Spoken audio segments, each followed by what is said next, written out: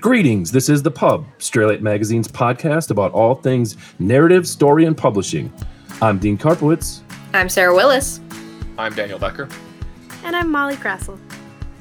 Today on the show, LGBTQ plus representation in games.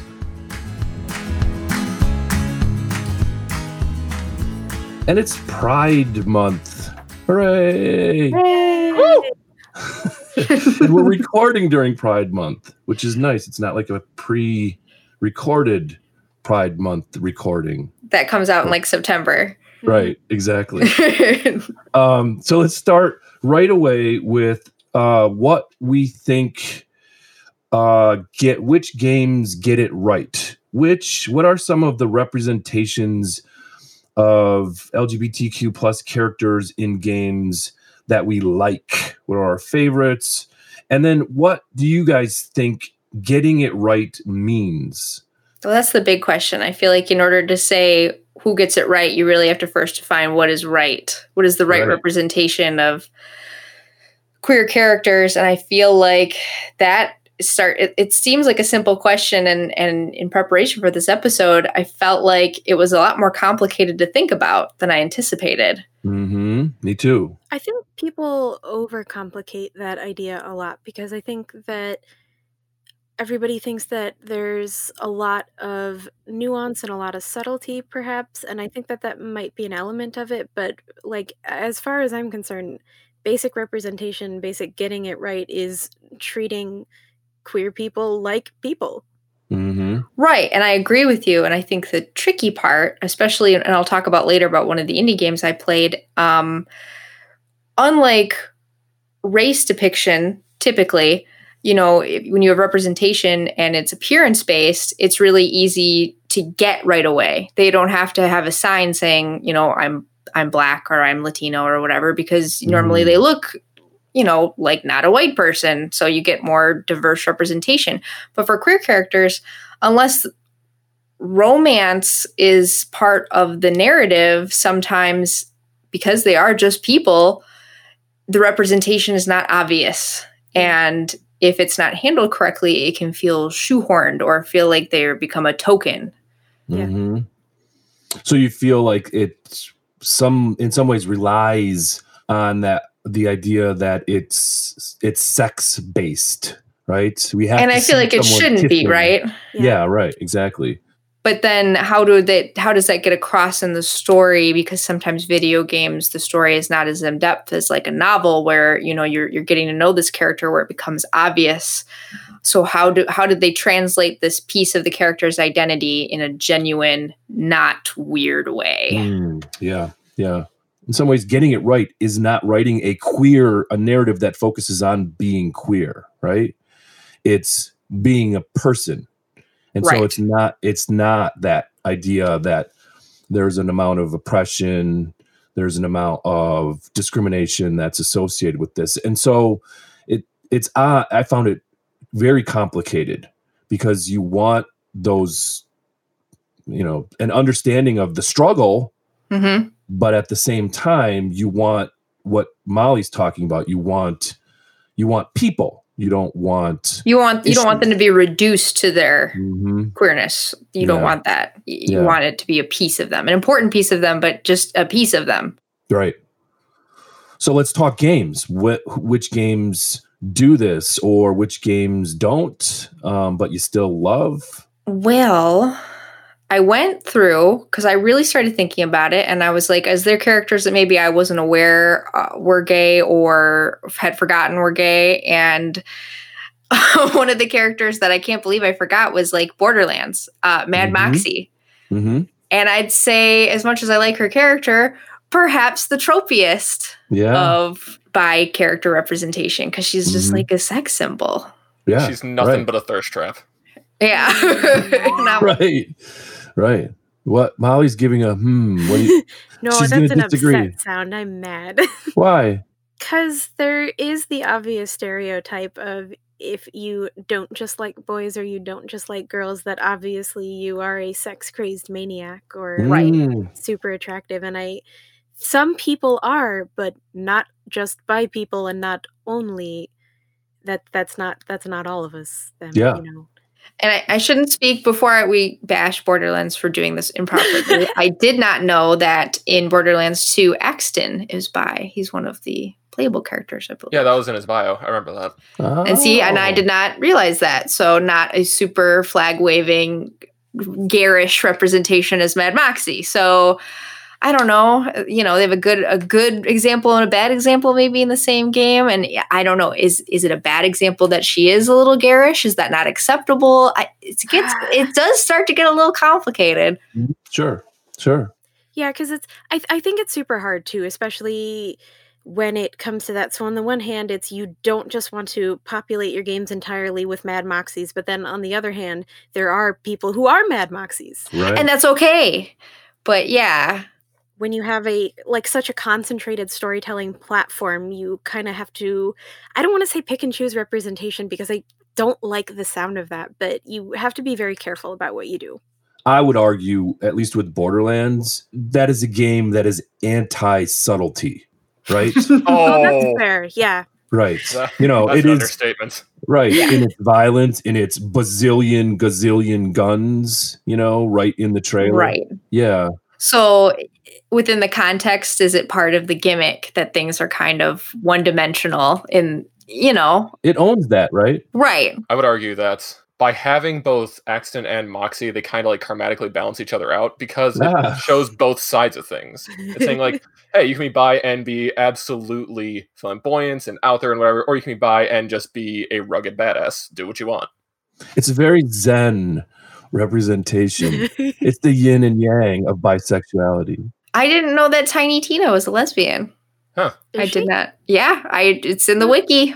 I did not know that. Oh, I didn't know that either. She had, I guess, I'd have to go back and look. I think she has a crush on Maya. What does that mean? Oh, that's right. Forgot about that, Lord. Yeah. It's been a while since I played too. It's tucked in there, though, so that one's a little subtle, but also a really crazy character. So, not that it has anything to do with her sexuality, but... No, she's just crazy, bombastic. She's just crazy. She's the one that thinks crumpets are, in fact, crump, right? Or crunk. Crunk. I said crump. You got so close, Dean. And don't forget, every time you have a tea party, you have to have grenades. That's true. Right, exactly. Man, I've been playing Fire Emblem wrong then.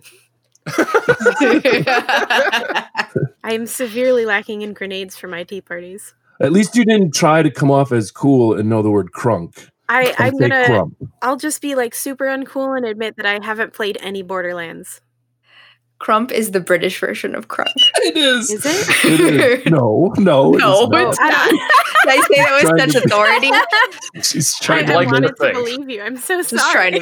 trying to cover for Dean. She had a British dictionary there. Hey man, language is evolving. Crump is a word now. That's right. As of this podcast tonight, Let's get crump. Let's get crump. Let's get crumpy. You brought up Fire Emblem as you want to do. See, I'm under contract. I have to mention it. It's true. They'll arrest you otherwise. That brought up another good point. There are games like Fire Emblem, like Mass Effect, where your player character's sexuality is determined by kind of the choices you make in gameplay, and the sexuality of other characters are based then on those choices that you make. Which I don't know. I don't know if I have an opinion on whether that is good or bad. It depends a lot for some of them, I think. Because, like, Fire Emblem, anybody who would be gay is bi. So they're just, like, player sexual. Which is cool because it's better than none. But then you have games like Dragon Age Inquisition, where everybody does have their own set orientations. Which I feel like is probably more genuine to like a really structured narrative that they actually have that set in their identity, and it's not just catered to like what is going to give the player the most choice in their dating options. On the other hand, it is a video game. True. So I think there's sometimes a balance between realism and a balance between fantasy, and it depends kind of on the game that you're going for and how much fan service is involved, I think. Right, or how narrative heavy it is and how much is it. Because, well, that's the other problem is like for instance, going through this list, I reached Overwatch and I was like, oh yeah, that's right. There was that big reveal that Tracer was gay. And then I totally forgot that Soldier 76 is gay. That 100% left my mind. But that's not like, there's lore to the game. There are those trailer shorts that are excellent. But I mean, that is a game that is function. That is a game that is like entertainment. So I feel like, I don't want to say those things aren't important because there's still representation and they still matter. But I mean, but then on the other hand, is it retroactive fan pandering on occasion? You know, was it this character was created as a queer character, or is it like, I don't want to say JK Rowling this early in, but like, oh, I know. Yes, Dumbledore's gay, you know, like, is it like that kind of thing? And like, that's so difficult, I think, for this conflict too. It's like, on the one hand, like, cool, Tracer's gay, that's awesome, we have lesbian representation, like there's just Tracer. And then on the other hand, it's like, oh yeah, but are you just doing that to like please us, you know? So like, show me the blueprints. Was she gay originally? Show me, Blizzard, show me the receipts. But no, and that is a worry because representation is super important, but it does cheapen it when it feels like there's, I don't want to use the word pandering because I feel like that's a naughty word right now on the internet, but like, yeah, don't do it retroactive. Build it into the character originally. But how can you know? I know. And that's the problem is, once again, that circles back to what I was saying originally is, unless they give you a character, they're like, here's Tracer, she can teleport. Also, she's just got a cape that's a rainbow, so you know she's gay immediately. Like, it's just, I don't. This is the flag, such pandering. I know. Well, I think that's the problem with media, whether it be, you know, TV shows or movies or stories, is that if we had the representation that we should, we wouldn't be having this conversation. If it was normalized. Right. So how about, I had said for this podcast I was going to play Dream Daddy. Which is so exciting. Which I did. Oh, yeah. Yes. And so how about games where you, like, I'm straight, I'm married, I have a son, but I'm playing a game where I am gay, right? And I have to make choices about who I'm going to date and why. I have a daughter, I'm a dad, and it's not necessarily about the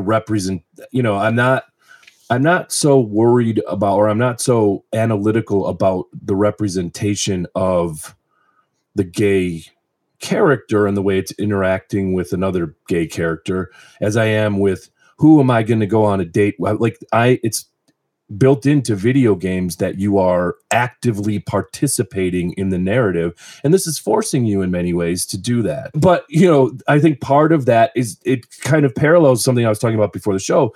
The internet has lost its collective mind about the leaks with The Last of Us 2, because we have Ellie, who we find out in the DLC of The Last of Us, has a relationship with Riley, the young woman who's left behind. And then there's a character, Abby, in Last of Us 2, who's trans and who's playable.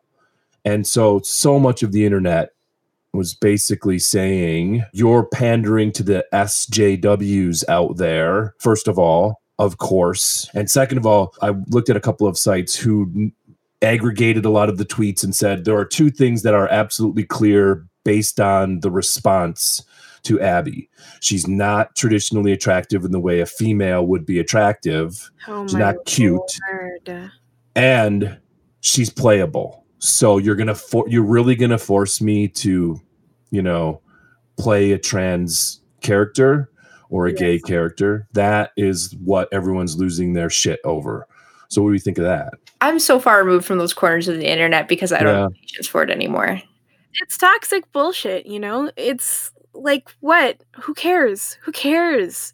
Is the story good? Is the music good? Is it actually playable? Are the graphics halfway decent? Are you having a good time? Who gives a fuck? It just makes me so mad, too, as like growing up playing video games since I was a little kid. Molly, you'll probably relate to this, where every goddamn character was a boy when you were a kid. and I had to play all those. Do you know how my heart shattered into a million pieces when I found Zero was a boy in Mega Man? I thought it was a girl character. I was so excited because he had long, beautiful blonde hair, and I was like, "Yeah, Zero! I want to be Zero!" And then I found out he was a boy. 8-year-old me absolutely flipped my shit when Pokemon Crystal version came out because they're like, "Hey, you want to be a girl?" And I was like, "I do." I know. Like I can be a girl. They used to separate games, you know, like Harvest Moon. It was Harvest Moon you play as a boy, and then Harvest Moon with a demeaning title as a girl. Like this is Harvest Moon DS, and this is Harvest Moon DS Cute. Guess which one's the girl one? This is like Harvest Moon Friends of Mineral Town, and this is Harvest Moon More Friends of Mineral Town. Like you have to be. It's always extra. It's always the afterthought. And so to see then, like, female or queer or any other non-cis white male character in the spotlight is super, super cool. Like, guess what? There's more people than just you on the planet. Who cares? Yeah. We're out here. We want to play the game, and it's a thrill if you've not seen yourself in some way in a game to then see yourself in a game for the first time. Because that representation is lacking. And I think it would matter a lot less if, like you said, it were just something that was normalized. Right. I will say, so to transition, I just finished playing Night in the Woods because I wanted to play something specifically with an LGBTQ character before we got on this podcast. And I went through the whole list and I saw Night in the Woods on there. And I've always wanted to play it because I know nothing about it, but I always thought highly recommended. And I loved it. I highly, highly recommend it. It's a super narrative-based indie game that is not very challenging. It's kind of a platformer, but it's really just based on like exploring, talking to people, super interesting characters, super interesting dialogue. And the main character, May, she's a hot mess. She's a college dropout, and she's just lost in life and just very interesting, like a super cool character to get in her shoes. But she steals steals pretzels from the pretzel stand, or they go to the mall for fun, and she's like, they go into like the equivalent of a Hot Topic, and she's like, we gotta steal something. And I'm like, me playing it, I'm like, we can't steal anything. It's uncomfortable. This is wrong. And I'm like, no, but like, this is May's whole character. She's very reckless and is like, we have to do it. It's an experience. I'm like, all right, we're doing it. And it was actually like a really cathartic experience. This game is awesome. How about games that get it wrong? Are there any? Did you guys come up with any that we are angry about, that we don't like, that we won't play? I mean, for me, anger is the wrong word. I'm disappointed a lot of times, but it's still a game that I feel is worth playing. Like for me, I'm currently playing through Persona 5 Royal, and there's one very specific scene that was toned down a lot in the version I'm playing, where, suffice to say, two gay men, I would argue drag queens, come along and essentially force one of the characters to come along with them. Mm-hmm. And in the updated version, it's basically saying like, oh, we'll dress you up, make you all pretty, etc., which is less harsh than the original, which to my knowledge was implicit sexual assault. Yeah. It was bad. Yeah. And it's played for laughs, which is the worst part. Like, haha, isn't sexual assault funny? Haha, queer characters are predators. Haha. Mm-hmm. Which is a shame, because in the previous game, Persona 4, they had Kanji. Right. His whole struggle is like, I feel attraction towards men, but society tells me this sort of thing. And based on your choices in the game, you can influence whether he is more heterosexual or homosexual. How can you Kanji and then come into 5? Yeah. So the writers lost their mind between 4 and 5? Writers. Or maybe they lost writers, yeah. Yeah, it's kind of like the difference between Borderlands 2 and Borderlands 3. Because for me, Borderlands 2 does a lot right, whereas Borderlands 3, even just like the main story narrative, I know they lost their head writer. And there's a lot of times where it feels just like they kind of lost their way. For example, when you go to like the swamp planet and you go rescue Jacobs, he casually mentions having a partner. I'm like, oh, okay, he's gay. But on the other hand, it doesn't come across as this person does whatever they do, and they also happen to be gay. That felt very much like a pander to the audience. Okay. Like, look at our representation. Yeah, it was written more clunkily. Wasn't very much. Yeah, there is. Come to think of it, in Last of Us, the AAA title, there's Bill, who's has his own town, has kind of blocked it off from the infected and uses the infected as like a gate against others who might come in. So there are all these booby traps all over, and you find that he talks about, he says to Joel, the main character, don't get attached to Ellie. I had a partner that I got attached to, and then later on, you stumble into this house and you see his partner has hanged himself.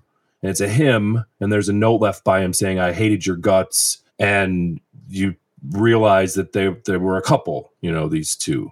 They were not just partners in crime, they were partners. And that's underscored by the fact that Ellie, of course, maybe you'd call this sort of pandering, or the same thing that you're talking about, Sarah. Ellie swipes a nudie magazine from Bill's stash, and it's guys. So if it wasn't clear by the time you leave Bill's town that Bill is a gay character, it's underscored by the fact that Ellie's holding this, centerfold out in the car, and Joel's like, throw that out the window. That's disgusting, kind of thing. You're too young for that, So yeah, it's a weird line to walk to try to figure out and get it right. It's hard to judge because I feel like I don't know in a lot of these cases where we feel there's a shortfall that I'd have a recommendation of how to make it better. Well, and it sort of trips on the usual, there's a trope I think called bury your gays, where it's like, yes, this character is queer, but guess what? We've killed off their love interest, or they're like revealed as queer just before they get killed or disappear off the face of the earth. Fridgedom. I think that's the term they use on the internet. I can't remember. I think it's from like a show that did it with something involved with the refrigerator. But you're only using queer characters as a crutch to make some sort of emotional impact by sacrificing them in the story. So is that like that? Or, I mean, I haven't played the game, so I'm not sure, but I could see how it would be potentially concerning. I thought it was done okay. I just thought that I didn't need the extra little reminder. Bill survives in the game, I didn't need the little guess what in the car afterwards. But maybe some people did, and maybe they wanted to underscore the fact that these two were partners, and not just business partners kind of thing. I don't know. I kind of do want to talk about not just the good and the bad, but the way that sort of a meta discussion. How does this affect the way we play these games? Are we more critical, or do we have kind of a sense of how politically charged they're going to be as a result of including these kinds of representations? And what do you think it does to these games? Molly brought it up earlier, the whole JK Rowling against the universe with her ridiculous tweets. Mm-hmm. The source material, the explosion around it, Last of Us 2 and so on and so forth. How does that impact, do you think, the way we play the game and the way we experience the story? I want to say first that I think that things are improving. I think not just in, like, it's all the indie darlings that have some of the best representations, I think, because they're not under pressure by, I don't know, corporate something or other to do something that they think will appeal to the widest audience and get them the most amount of money. But I think overall it is improving because you have little things in little ways in all different kinds of games, like Animal Crossing New Horizons. For the first time ever is not, are you a boy or are you a girl? It's choose your style. Are you female presenting or male presenting? And it literally affects no aspect of the game. Everyone will keep referring to you as they pronouns. It makes no difference. You can wear dresses, you can wear mustaches, no matter who you are or what you're doing. It doesn't even lock you out of hairstyles. And so I think that was, especially for Nintendo, oddly, I don't want to say inclusive because I feel like that's the wrong word too. But radical. Is radical the word you're looking for? Nobody has said anything about it, or at least not to my knowledge. But it's really neat. It's also done really like if it hadn't been pointed out to me, I don't know if I would have 100% noticed it. I just all the options are available and they're not separated. So it's not like you're like, oh, it's letting me pick from the male options. There's just options and they're not even presented really as male or female, which is just, it's killer. It's awesome. Yes. Do you think in some ways that's because the companies themselves try to generate press based on the inclusion of these kinds of representations? And in this case, they really didn't, and they didn't care about that, and they just said, we're going to do this. Yeah, I feel like it got no press. It was a really subtle feature that nobody, I feel like there was nothing to draw your attention to it, which I feel like also makes it just that much cooler because it doesn't feel like a stunt. It feels genuine. I mean, we live in a time when it's almost as if, you put something out there so that a certain group of people can say, guess what they're doing, And then there's this firestorm that shoots across the entire web, and we have to put up with these idiotic posts that appear on our Twitter feeds and our Facebook walls for the next 2 months or whatever the case may be, because a certain group of gamers are angry that they have to experience a gay relationship in their time playing whatever video game they're playing, right? Right. Yeah, I think in some ways it's maybe even the companies themselves. They want to say, hey, look what we're doing. And when you say, look what we're doing, people will look and there will be a bunch of people that will hate what you're doing. That's the same thing with if this was a normal Pride Month and there wasn't a million other things happening in the world. Usually this is when you would see all the brands slap all their rainbow merchandise out. And it's oh, you love to see support, but you have to question the motive. Rainbow capitalism. I know. Right. The podcast is getting depressing. No. Well, here, I'll take a positive thing. Let's go back to Dream Daddy. One of the things I really liked about this playthrough of Night in the Woods is I didn't know anything about the game, and I really wanted to play it, but I went into it knowing that the main character was, in this case, Pan. And it was a really interesting mental exercise for me as I'm continually trying to challenge a heteronormative lens that I know I view the world through, and you try to do your best to be better. And it was a really interesting playthrough because you get pretty darn far in the game before there's just things that come up in conversation where she talks about a dream date and she uses pronouns they, and the person she's talking to says they, and they go, yeah, girl, guy, doesn't matter. I dig people for, them. And go to a party and she starts talking to a girl that she thinks is hot and, regrets not getting her number, but she also had a boyfriend, and they're sewn in. They feel so natural. But I also know if I hadn't come into the game through this portal, the first time it came up, I would have been surprised because I would have just naturally assumed she was straight, which shame on me, and I'm trying to get better at that. But it is a great mental exercise then to try to change the way I think about the content I'm interacting with. So that's a good thing. That's really cool. I mean, that just says it all. Yeah. That's all we can do. Just try to be better. Be better, make better games, play better games. I think the noise too is important too. Not necessarily the look what we're doing in the backlash, but even if it's not look what we're doing and things come up, and like in the case of Persona 5, there was that problematic scene and people were so vocal about it that Atlas was like, hey, look, we fixed it. And they improved it, but it's not good still. But I think the point is that our voices are being heard, and that as we are growing towards hopefully a more tolerant and acceptful, that's not a word, community.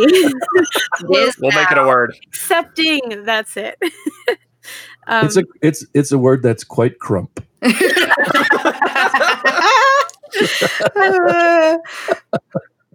I mean, the games industry is on the right track, certainly. In sometimes.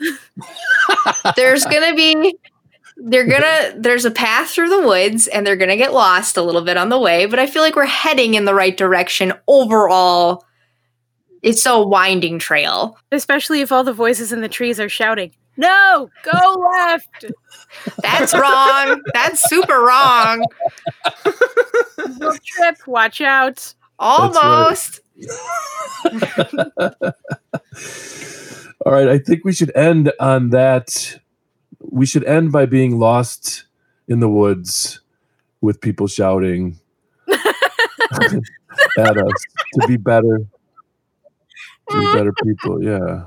The pub is produced on that series of tubes we all know as the internet from the studios at Underdark, which doubles as my basement and office. You can listen on Google Play, Spotify, and Stitcher, where we post new episode every Monday. You can also find us at straylightmag.com, where we publish new short stories, poetry, art, and of course, podcasts. Don't forget to follow us on Facebook at The Pub Podcast, on Twitter. Thanks for listening to The Pub, Straylight Magazine's podcast about all things narrative, story, and publishing.